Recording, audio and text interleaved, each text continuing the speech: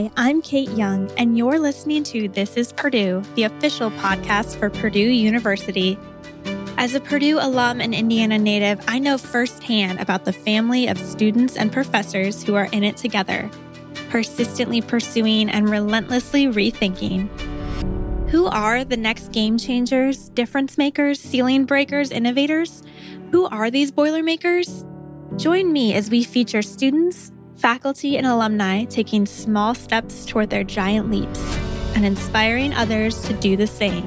The reputation that Purdue has to get you confident and able to do the work that is best in the world is unparalleled. I was like, but you're at Purdue. I was so excited to be there when it really is just such a huge opportunity to take advantage of this major benefit that the state of Indiana offers you.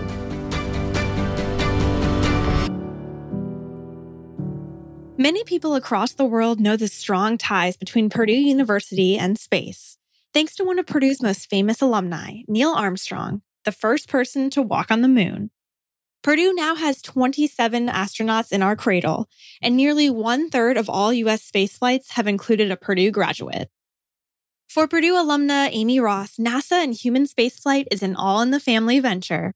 Her dad, Jerry Ross, graduated from Purdue with a bachelor's and master's in mechanical engineering and served in the Air Force before eventually becoming a NASA astronaut. Jerry later set records by flying on 7 shuttle missions and performing 9 spacewalks. And Amy followed in her dad's footsteps. She attended Purdue and has been working for NASA for nearly 3 decades. She shares a few different paths she was interested in during high school and what ultimately made her want to join the Boilermaker community. Oh, and you'll hear Amy discuss her love for animals, and a certain little one joined her on her This is Purdue virtual interview. So really, we had 2 guests, NASA spacesuit engineer Amy Ross and her kitten. What made you want to go to Purdue? Well, when I was in high school, I was trying to decide what I wanted to do. And I knew I wanted to do something that I would enjoy. And so I thought about the things that I enjoy. I love animals, so I thought about being a veterinarian. I read a lot, so I thought about being a librarian. And then my dad has always been deeply involved in the space program, and I loved the enthusiasm he had for it. I loved what the space program does for the country. I thought that that was a very meaningful place to spend my career. And so those were the 3 options I had. I worked at a vet clinic one summer, and not knowing any better as a 17-year-old, I thought small animal clinic isn't for me. So I didn't know that I could drive to Houston and be a zoo vet or something. We didn't do that at the time. You didn't drive that far to go to work. So I kicked that option out. But it's probably okay because I am a bleeding heart for animals, and I'd probably get myself in all kinds of fixes trying to help all kinds of animals if I were a veterinarian. You'd have 20 dogs at this point you'd adopted. Well, right now I've got a bunch of cats. Oh my gosh. Yeah, this is Thunder, and he's 5 weeks old. Oh, yeah, he's tiny. Yeah, he's here because I have his bottle. And he might want it soon. So. Well, that's interesting that you weeded things out at least. You gave it a try and then, knew that that wasn't for you. Did your dad have any sway and I really want you to go to Purdue. I want you to take after me, or was that your own decision? No, they were actually really open to what university I wanted to choose. And so back in the day, we had books of all the different universities, and reading through them, Columbia really appealed to me till I realized where it was. And then I looked at some Texas schools as well. They're close, maybe a little too close to my parents. One of the universities, Rice, that I was interested in is 45 minutes door to door with my folks. And I thought that could cause trouble. And then I went with my dad to a talk that he was doing and got to spend some time at Purdue in January and just still hanging out in the student union. It felt right. Of course, my parents were supportive because they love Purdue, but very much that was my own decision to make. Now, when I decided I wanted to be an engineer and work for the space program, it didn't hurt that Purdue has the excellent engineering program that it does. I thought I was going to be a mission controller, people that sit in mission control and help fly the vehicles. Turned out differently. But when I decided that meant get an engineering degree, get into the cooperative education program at the time, and then get into NASA. The co-op program Amy just mentioned allows students to alternate semesters between studying at Purdue and working in industries of their choice, which gives students both an academic foundation and real-world work experience. And NASA co-ops are unique. Students can work within different divisions so they can find the right fit. So I got an undergraduate degree and a master's degree in mechanical engineering from Purdue. I did the cooperative education program throughout that entire time. So I did 7 kind of plus tours as a student. And Amy points out that although the bookwork of engineering may deter some people from going into a STEM-related career, it's important to expose young people to experiences where they can learn hands-on and in person, such as space and robotics camps, instead of just being behind a computer. I do think that folks who are introduced to it earlier, the robotics programs, I'm not a robot gal, but I see how those programs get people involved. The bookwork of engineering is sometimes what turns some people off of going into STEM, but the doing of engineering, the building things, the thinking about how to make something, that's fun. And I think a lot more opportunities like that are helpful. I've been exposed to Space Camp and Challenger Centers and those kinds of things. So the doing of it is fun. I think also that trying to get more education about just what you can do with the degrees matters, because I honestly thought maybe I'd be sitting in front of a computer at a drafting program or something. I didn't know what different kinds of things engineers could do. And honestly, the technical side of it, well, I understand it and I need it. I enjoy the running of a team more and the strategy of where we need to go, what technologies we need to develop, more than sometimes doing the actual number crunching and that kind of work. So I think folks being aware that those opportunities are there with STEM, because I think some people who have those kinds of biases would prefer business degrees, not knowing any better. And knowing that engineering degrees could let you do those cool making stuff things without necessarily being the number cruncher all day is important to communicate. Sure, Amy looked up to her dad and his extensive career as a NASA astronaut, but I was curious if anything else led her to choose this career path.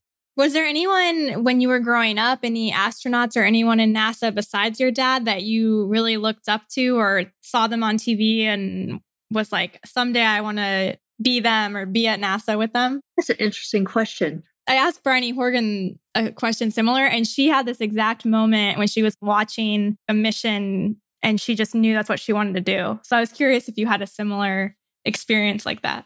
I think maybe Dad's enthusiasm for one. So Dad had a big piece in it. But we did things like launched model rockets. We went out and looked at the constellations so we could name them and know which ones were which. And our community here is just elbow to elbow, people who work for NASA.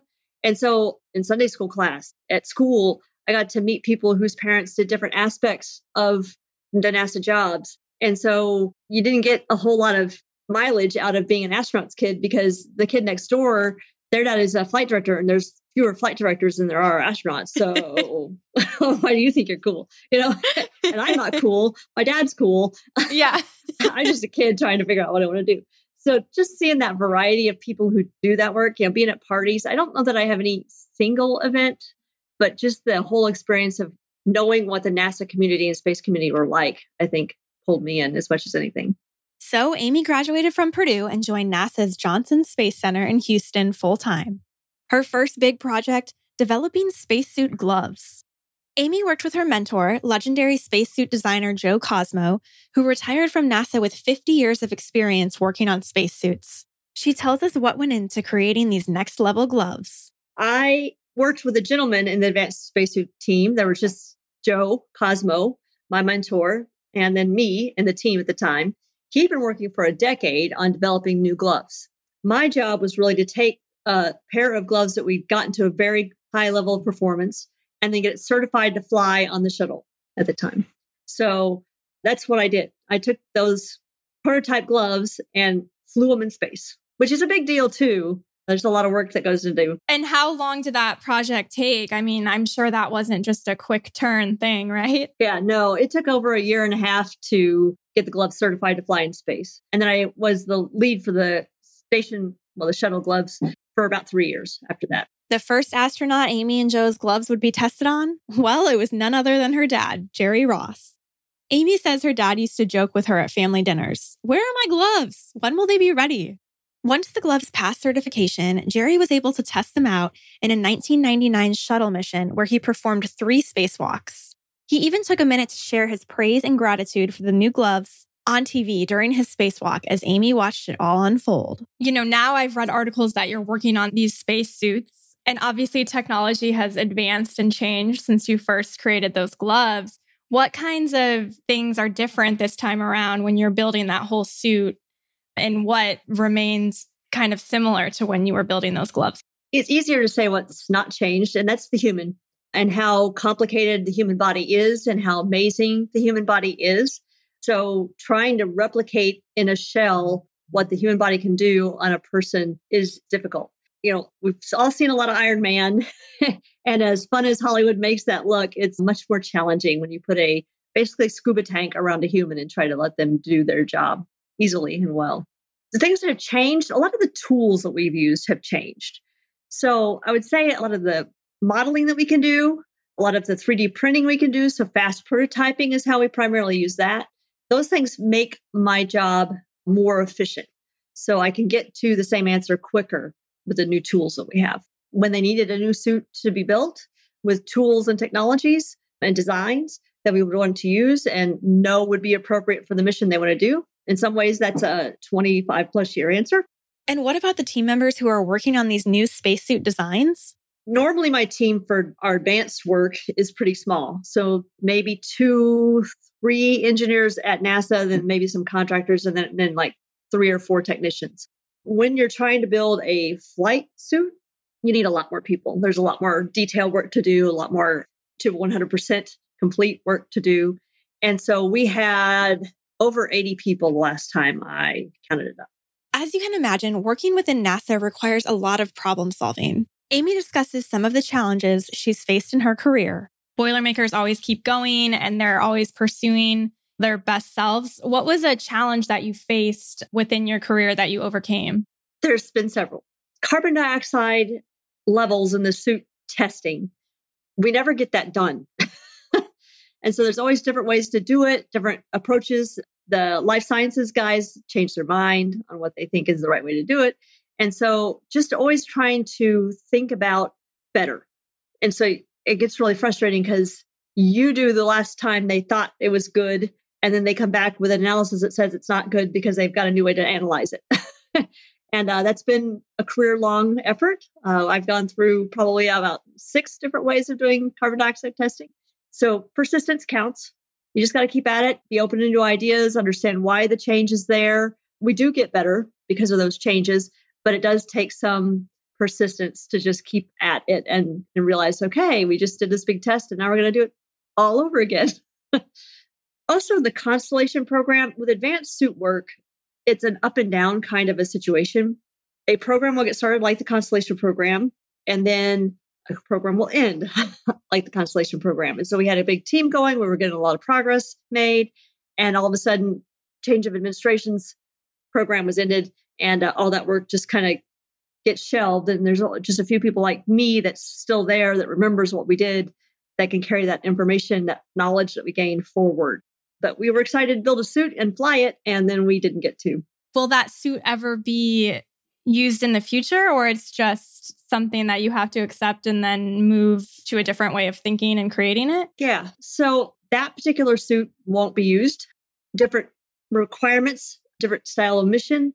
Suit design is predicated on where you're going and what you're doing. And when they change where you're going and what you're doing, changes what the suit needs to be. And so the suit that we're working on now, the Exploration Extravehicular Mobility Unit, or XEMU, has different requirements that mean it's a different looking suit. Recently, women, and particularly women from Purdue, have been trailblazers when it comes to space exploration.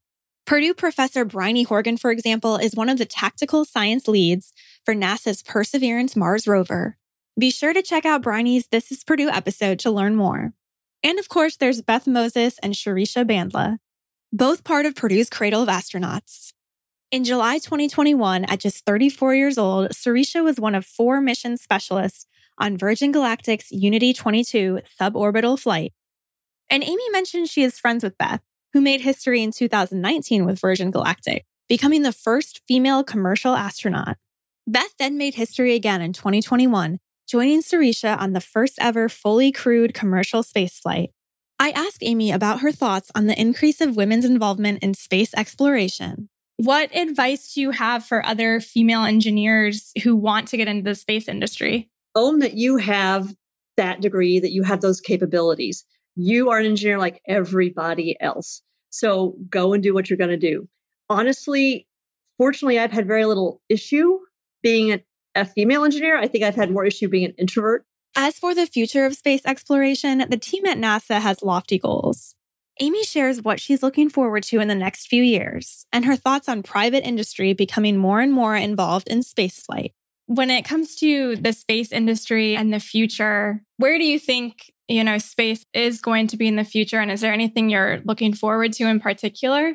I will say that the place we're in now, where the private industry is getting much more capable and involved in spaceflight, is interesting from the NASA side. If I were just a person, I think that's very exciting. Do I want to be able to fly in space? You bet I do. Do I have $250,000 to fly in space? You bet I don't. So I got to feed this little guy. So that's where my money goes. So that's not saving up to get a Virgin Galactic flight. But someday in the future, being able to share that experience with more people, I think is a good thing for the United States, for the world, because I don't know a single crew member who has flown who hasn't come back and really been in awe of our planet, the care we need to take of it, and how much it's a little tiny blue and green gem in the black emptiness of space. And so we breathe air every day. We drink water every day. We don't think a thing about it, but you try to make it happen somewhere where it doesn't want to be. It's hard. And so those things are precious, and those things are things we need to take care of. And so that, I think the more people that get that experience and have that appreciation, the better off the planet will be. And do you have any future project you're working on that you are able to share, or something that you're looking forward to within the next few years? I look forward to continuing my advanced spacesuit work. So I expect to keep working on new technologies that will help suits as we go forward into Mars. Probably I'll be focused more on Mars than Moon at this point. As I mentioned at the beginning of the episode, Purdue University is called the cradle of astronauts for good reason. I asked Amy about the Purdue community within NASA. Are there any engineers at NASA that went to Purdue with you, or is there any type of Purdue community within NASA? There's a lot of us, yes. A while ago, we got a picture in Mission Control with all the Purdue engineers and some of the crew members. And gosh, I think it was the head of the station program at the time, some pretty big wigs in the Johnson Space Center and NASA community. There are a bunch of us still. And so that's nice too. I've met a lot of good engineers from a lot of different schools, even some of those ones that we don't like to mention, Michigan and Ohio State. But Big Ten is still good. But the coworkers that I have, the colleagues that I have that are Purdue graduates, you just know how they're going to be. You know that they're used to working hard. You know that they are going to solve problems. You know that they're prepared. And you know that they're good people. That's pretty universal. It's not a good old boys club, but it definitely makes you feel like family. And speaking of family, Dr. Beering was the president of Purdue when I was there. And one of the things he always said and tried to engender was that Purdue is a family.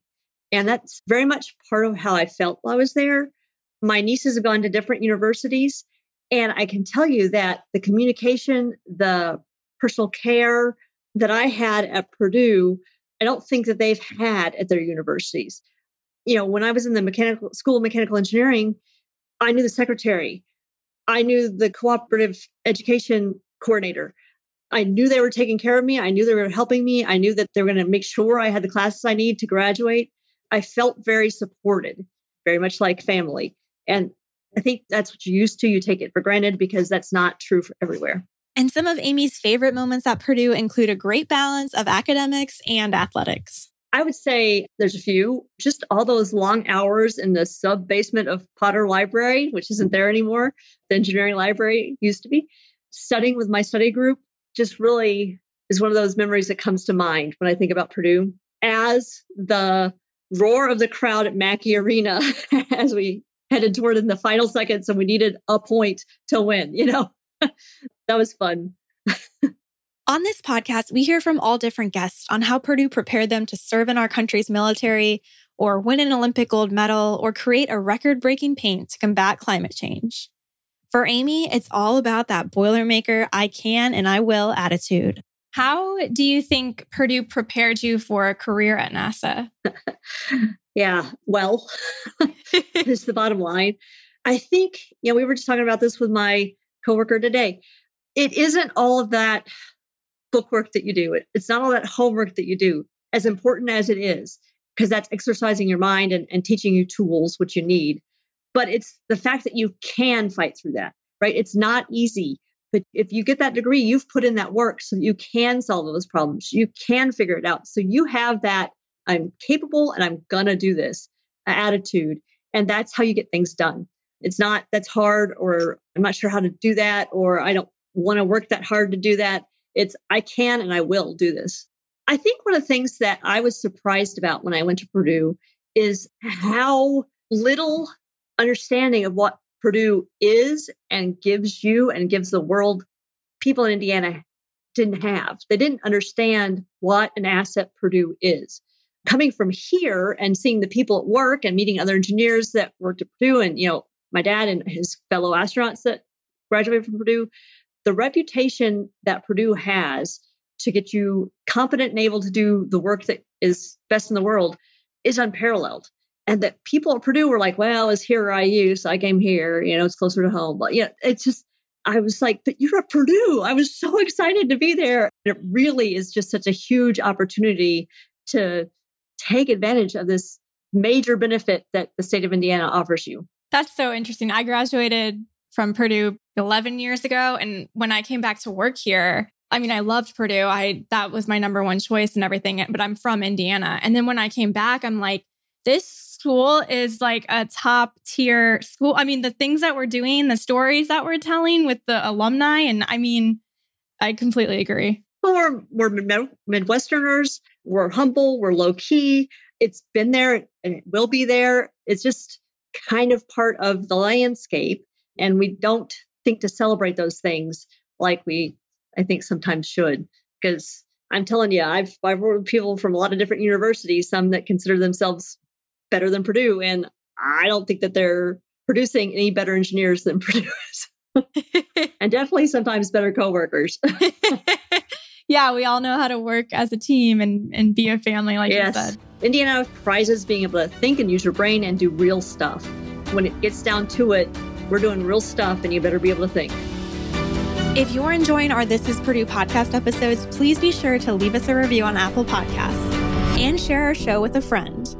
And if you'd like to read more on all of Purdue's ties to the space industry, head over to purdue.edu/space. Thanks for listening to This is Purdue. For more information on this episode, visit our website at purdue.edu/podcast. There you can head over to your favorite podcast app to subscribe and leave us a review. And as always, boiler up.